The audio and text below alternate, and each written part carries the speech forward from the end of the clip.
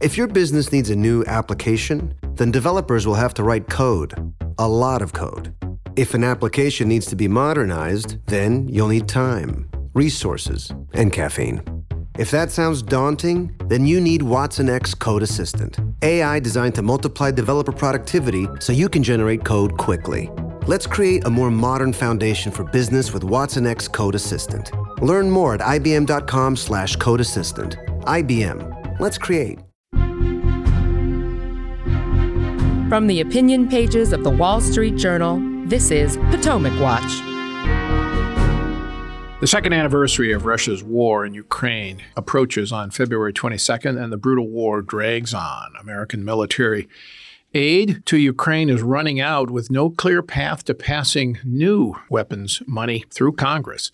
Meanwhile, our own Jillian Melcher is on the ground in Ukraine this week, and she joins us on the special edition of Potomac Watch from Kyiv to tell us what the war looks like from there. Jillian, welcome. Good to talk to you. This is your fourth trip to Ukraine since the war began, and you followed it all along. What strikes you about the mood there now in Kyiv and how it's different from your last visit? Yeah, it has a sense of urgency and tenseness here, I think. Kiev's been very well protected by Western air defense. So when I was here in September, it felt very safe. I think there's an awareness that Ukraine, if the U.S. doesn't re-up its weaponry, Ukraine is going to run out of air defense fairly quickly. It's already not able to cover the entire country. And I think there's a sense that any Western delays cost Ukrainian lives. There's a lot of concern around just the future here. And, you know, one woman that I was talking to said the way she'd describe it is Ukrainians are determined. They're not in a mood to surrender or to negotiate with Putin because they think that he will plow over them the first chance that he gets. But she said, when we feel down, we're in the emotional trenches, we're readying ourselves to get up and fight again.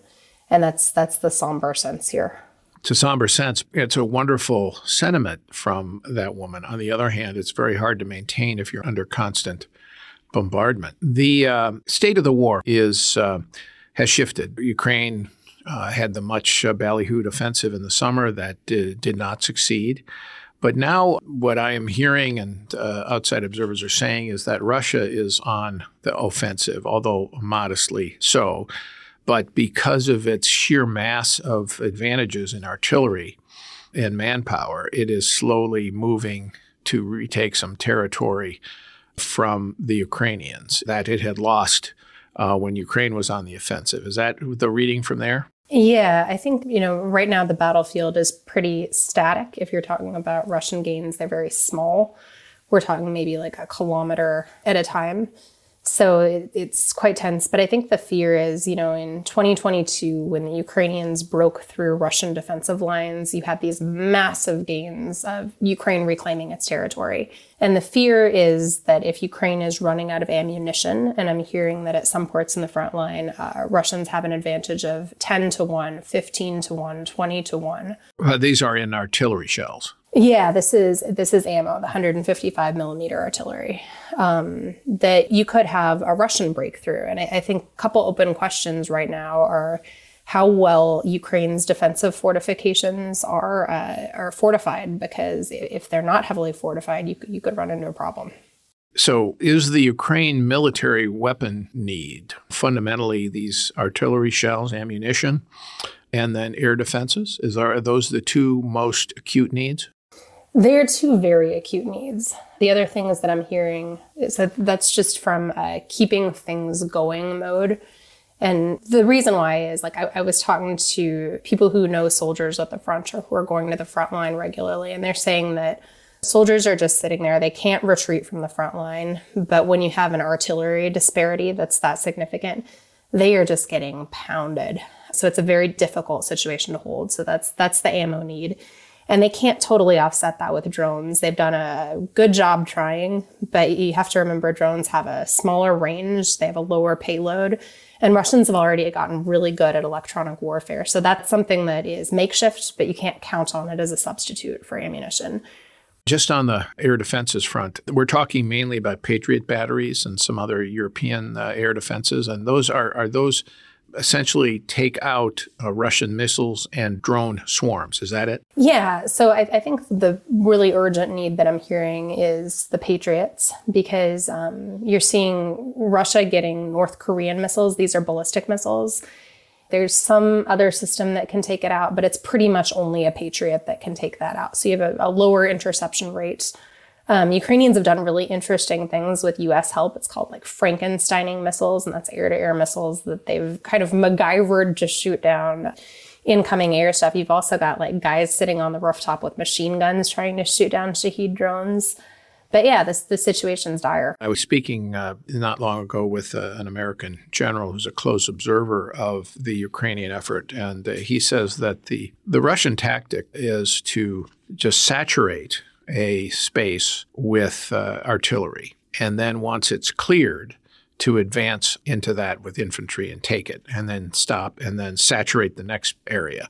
And that makes for a slow advance, but it means that for the Ukrainians who are getting hit with that artillery, it is very, very dangerous and just hard to take day after day after day.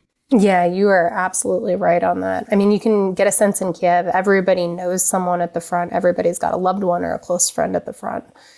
And there's a real sense of anxiety when you start talking about ammunition, because they know that it's their person that they love who's on the front taking those bullets and without enough ammunition to shoot back. Let's talk about the manpower issue as well, because Russia is so much larger than Ukraine, and Vladimir Putin has no restraint in who he's willing to call up. He's mobilizing tens of thousands of more, I guess maybe even hundreds of thousands of more troops, and he also doesn't care much if they take casualties. Whereas Ukrainians, they must be much more cautious because there's just a limit. Why don't you go through some of the numbers? The one striking number that I heard recently is that the average age of the Ukrainian service member now is 43, which is old, very old for a fighting force. I mean, again, I heard a U.S. general say that you're a lot less vigorous at 43 than you are at 23, as we all know, but you're also a lot less brave. You know, young men are more daring. You know, they often don't have families. Yeah, so if you're looking broadly, Ukraine's got a population of about 40 million in 2022 before the war. Russian population is 144.7 million. So that's the disparity. And, you know, that 43 figure, I've run it past a couple people here. It's not an official statistic that it's out, but people say they think that sounds about right. Ukraine doesn't have that many young people. Russia doesn't either. But for Ukraine, I mean, this is another way that this is an existential battle for them. They're losing or are standing in a position where they can lose a lot of their next generation. So the way that a smaller country like Ukraine takes on a bigger country like Russia is they need a force equalizer. And that's what the weapons that the West has been supplying are. It allows you to punch with a bigger fist. And then there are other things that they're doing to offset their demographic disadvantage. Ukrainians are very motivated, whereas Russians, your average conscript yanked off the street doesn't really know what he's fighting for as much. Ukrainians are fighting for their land and their loved ones. Ukrainians are better trained as a whole. That's another force equalizer. But if you start pulling Western weapons out of the situation, which is what is going to happen if this congressional aid doesn't come through, then you've really got David staring at Goliath, but without a slingshot. All right, we're going to take a break, and when we come back, we'll talk more about the view from Ukraine with our Jillian Melcher and the prospects for aid from the United States, military aid, when we come back. What if AI could help your business deliver mission-critical outcomes with speed? With IBM Consulting, your business can design, build, and scale trusted AI using Watson X, and modernize the way you work to accelerate real impact. Let's create AI that transforms your business. Learn more at ibm.com/consulting. IBM. Let's create.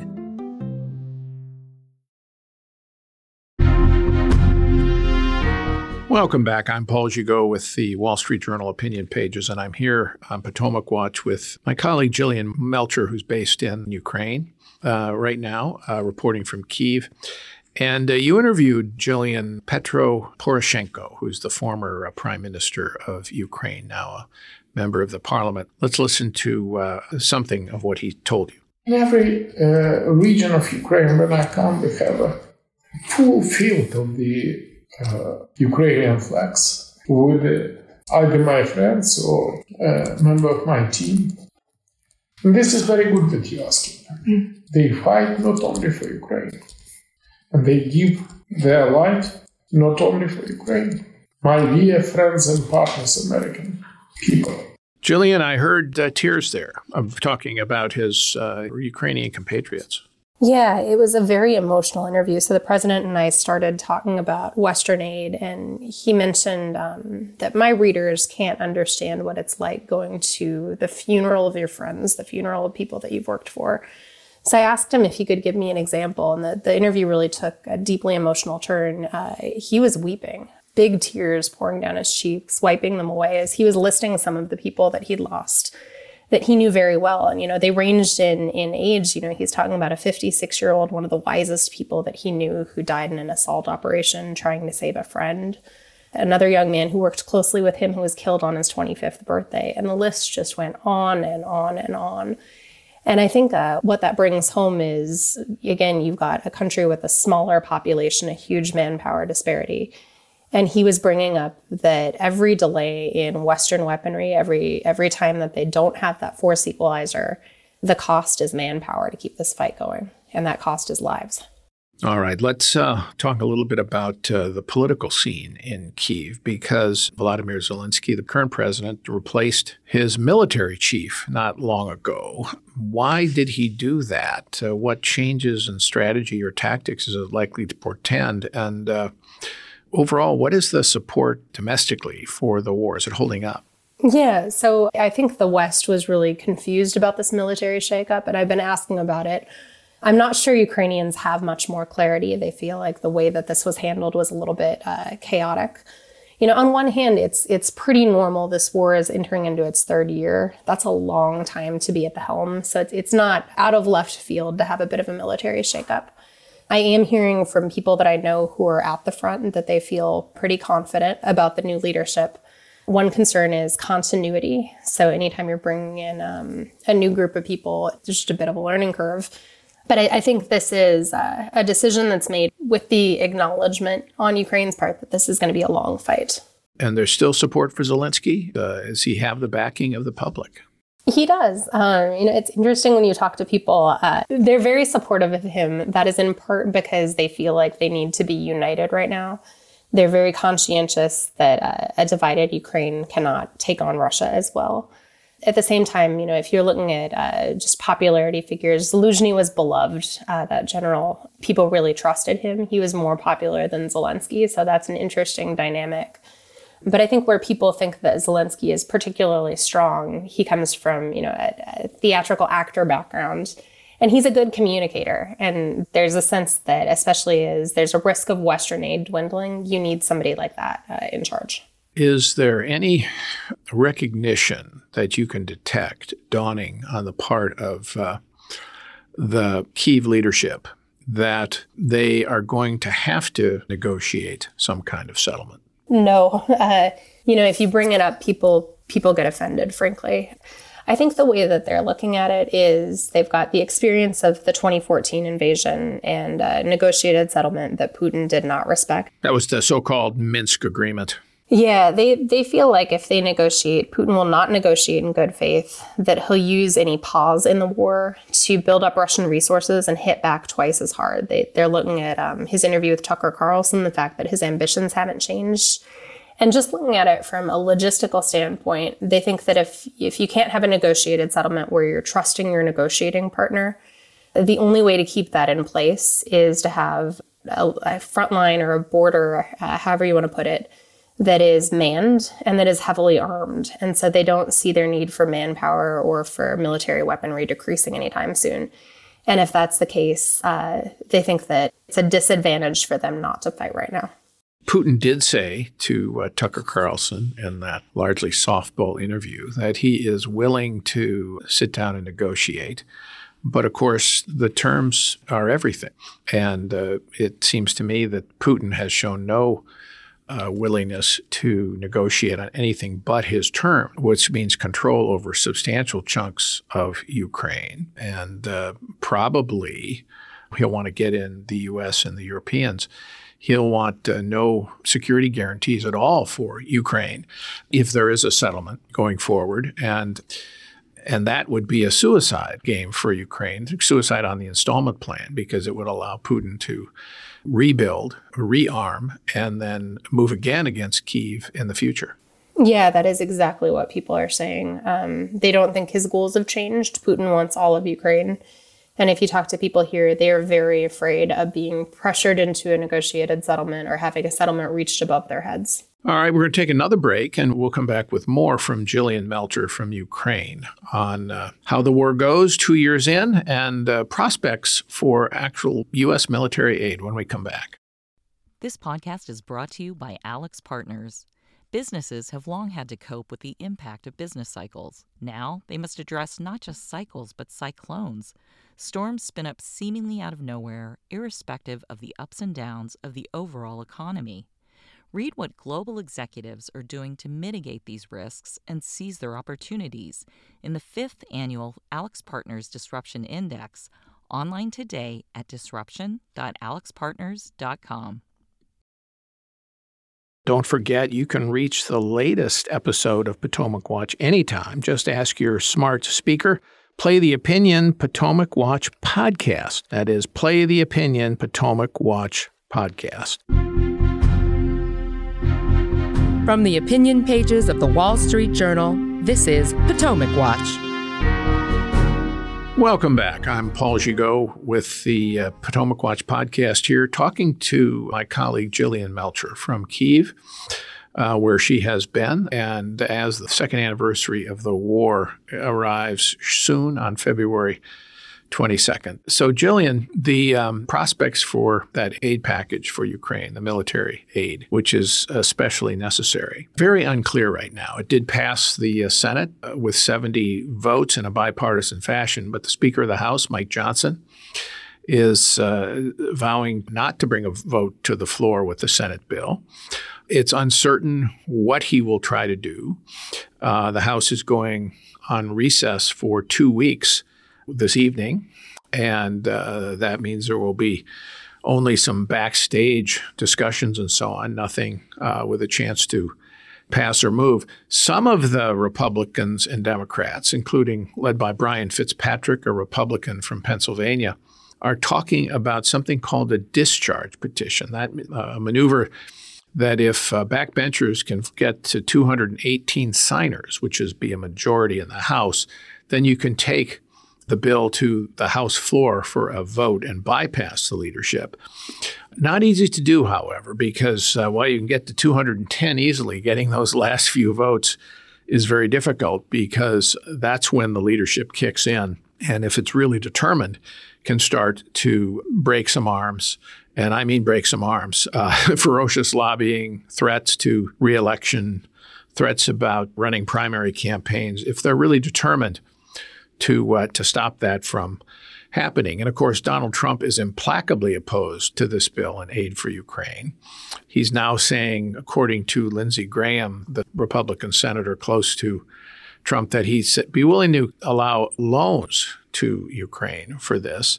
But of course, most of what we're giving Ukraine are weapons that we're building with American industrial production. The 155 millimeter shells, for example, the Senate bill would allow for substantial numbers in the tens of thousands more, and those would be made in America. Same with the Patriot missile battery increases. So it's very uncertain whether or not this bill will move in the House. And I think my question is that reality, that possibility dawning on people in Ukraine? And how do they think they'd cope? It is dawning on them. And, I was talking to one of the lawmakers just this week. He was saying that without U.S. support, the situation's desperate. And that's completely right. If you look at just breaking down the numbers, there's a bit of a false perception in the United States that Europe isn't pulling its weight. It is absolutely pulling its weight. But that's in financing and loans that help Ukraine's government keep running. Now, that's really, really important because it allows Ukraine to spend 100% of its tax revenue on soldiers, on defense, on the fight. But Europe cannot even if it were to do its best to step up right now, it cannot provide what Ukraine needs in terms of military support. So if this doesn't come through, we're talking about Ukraine running out of shells, Ukraine running out of air defense. And people are freaked out about it. You talk to politicians here and they're saying, we're making the national interest case to the U.S. as best we can. You've got the Budapest Memorandum, where the U.S., among other countries, said that they would protect Ukraine's territorial integrity if it gave up its nuclear weapons. They're saying your credibility is on the line, America. They're saying that if you allow Russia to do this, China is paying attention. You're increasing the odds of a conflict in Taiwan. They're saying that there's potential for, if this conflict, if this war expands, economic chaos. I mean, they are making these logical points, and they're saying we feel like it's not getting through. We feel like Ukraine has become too politicized in the United States, and we feel like we're being held hostage to domestic and internal politics. And sitting in Kiev, that's a pretty scary position to be in. Well, just to put a finer point on your artillery ammunition point, the U.S. Military source told me that the Ukrainians by mid-March will be down about 85% in terms of their shell stockpile, and by June they'll be out. So that means that the Russians would really have a significant advantage there. And it's possible that there could be a breakout by the Russians sometime this year.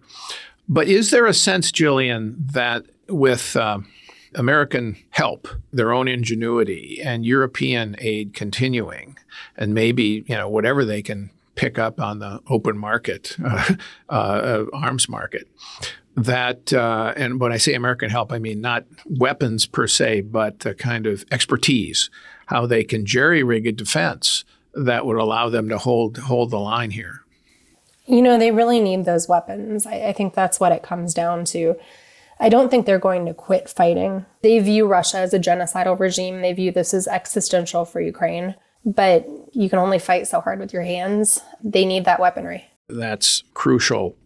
I agree, and it is a debate that I think is going to become even sharper here in the coming weeks, because if Ukraine does begin to lose ground, you're going to see, I think, the world and the President of the United States, putting enormous amounts of pressure on Speaker Michael Johnson to at least allow a vote, because everybody, the Speaker has said, look, we're going to let the House work its will. Well, if the House works its will, all the signs suggest that a majority of the House members, with substantial numbers of Republicans joining Democrats, would pass this Senate package.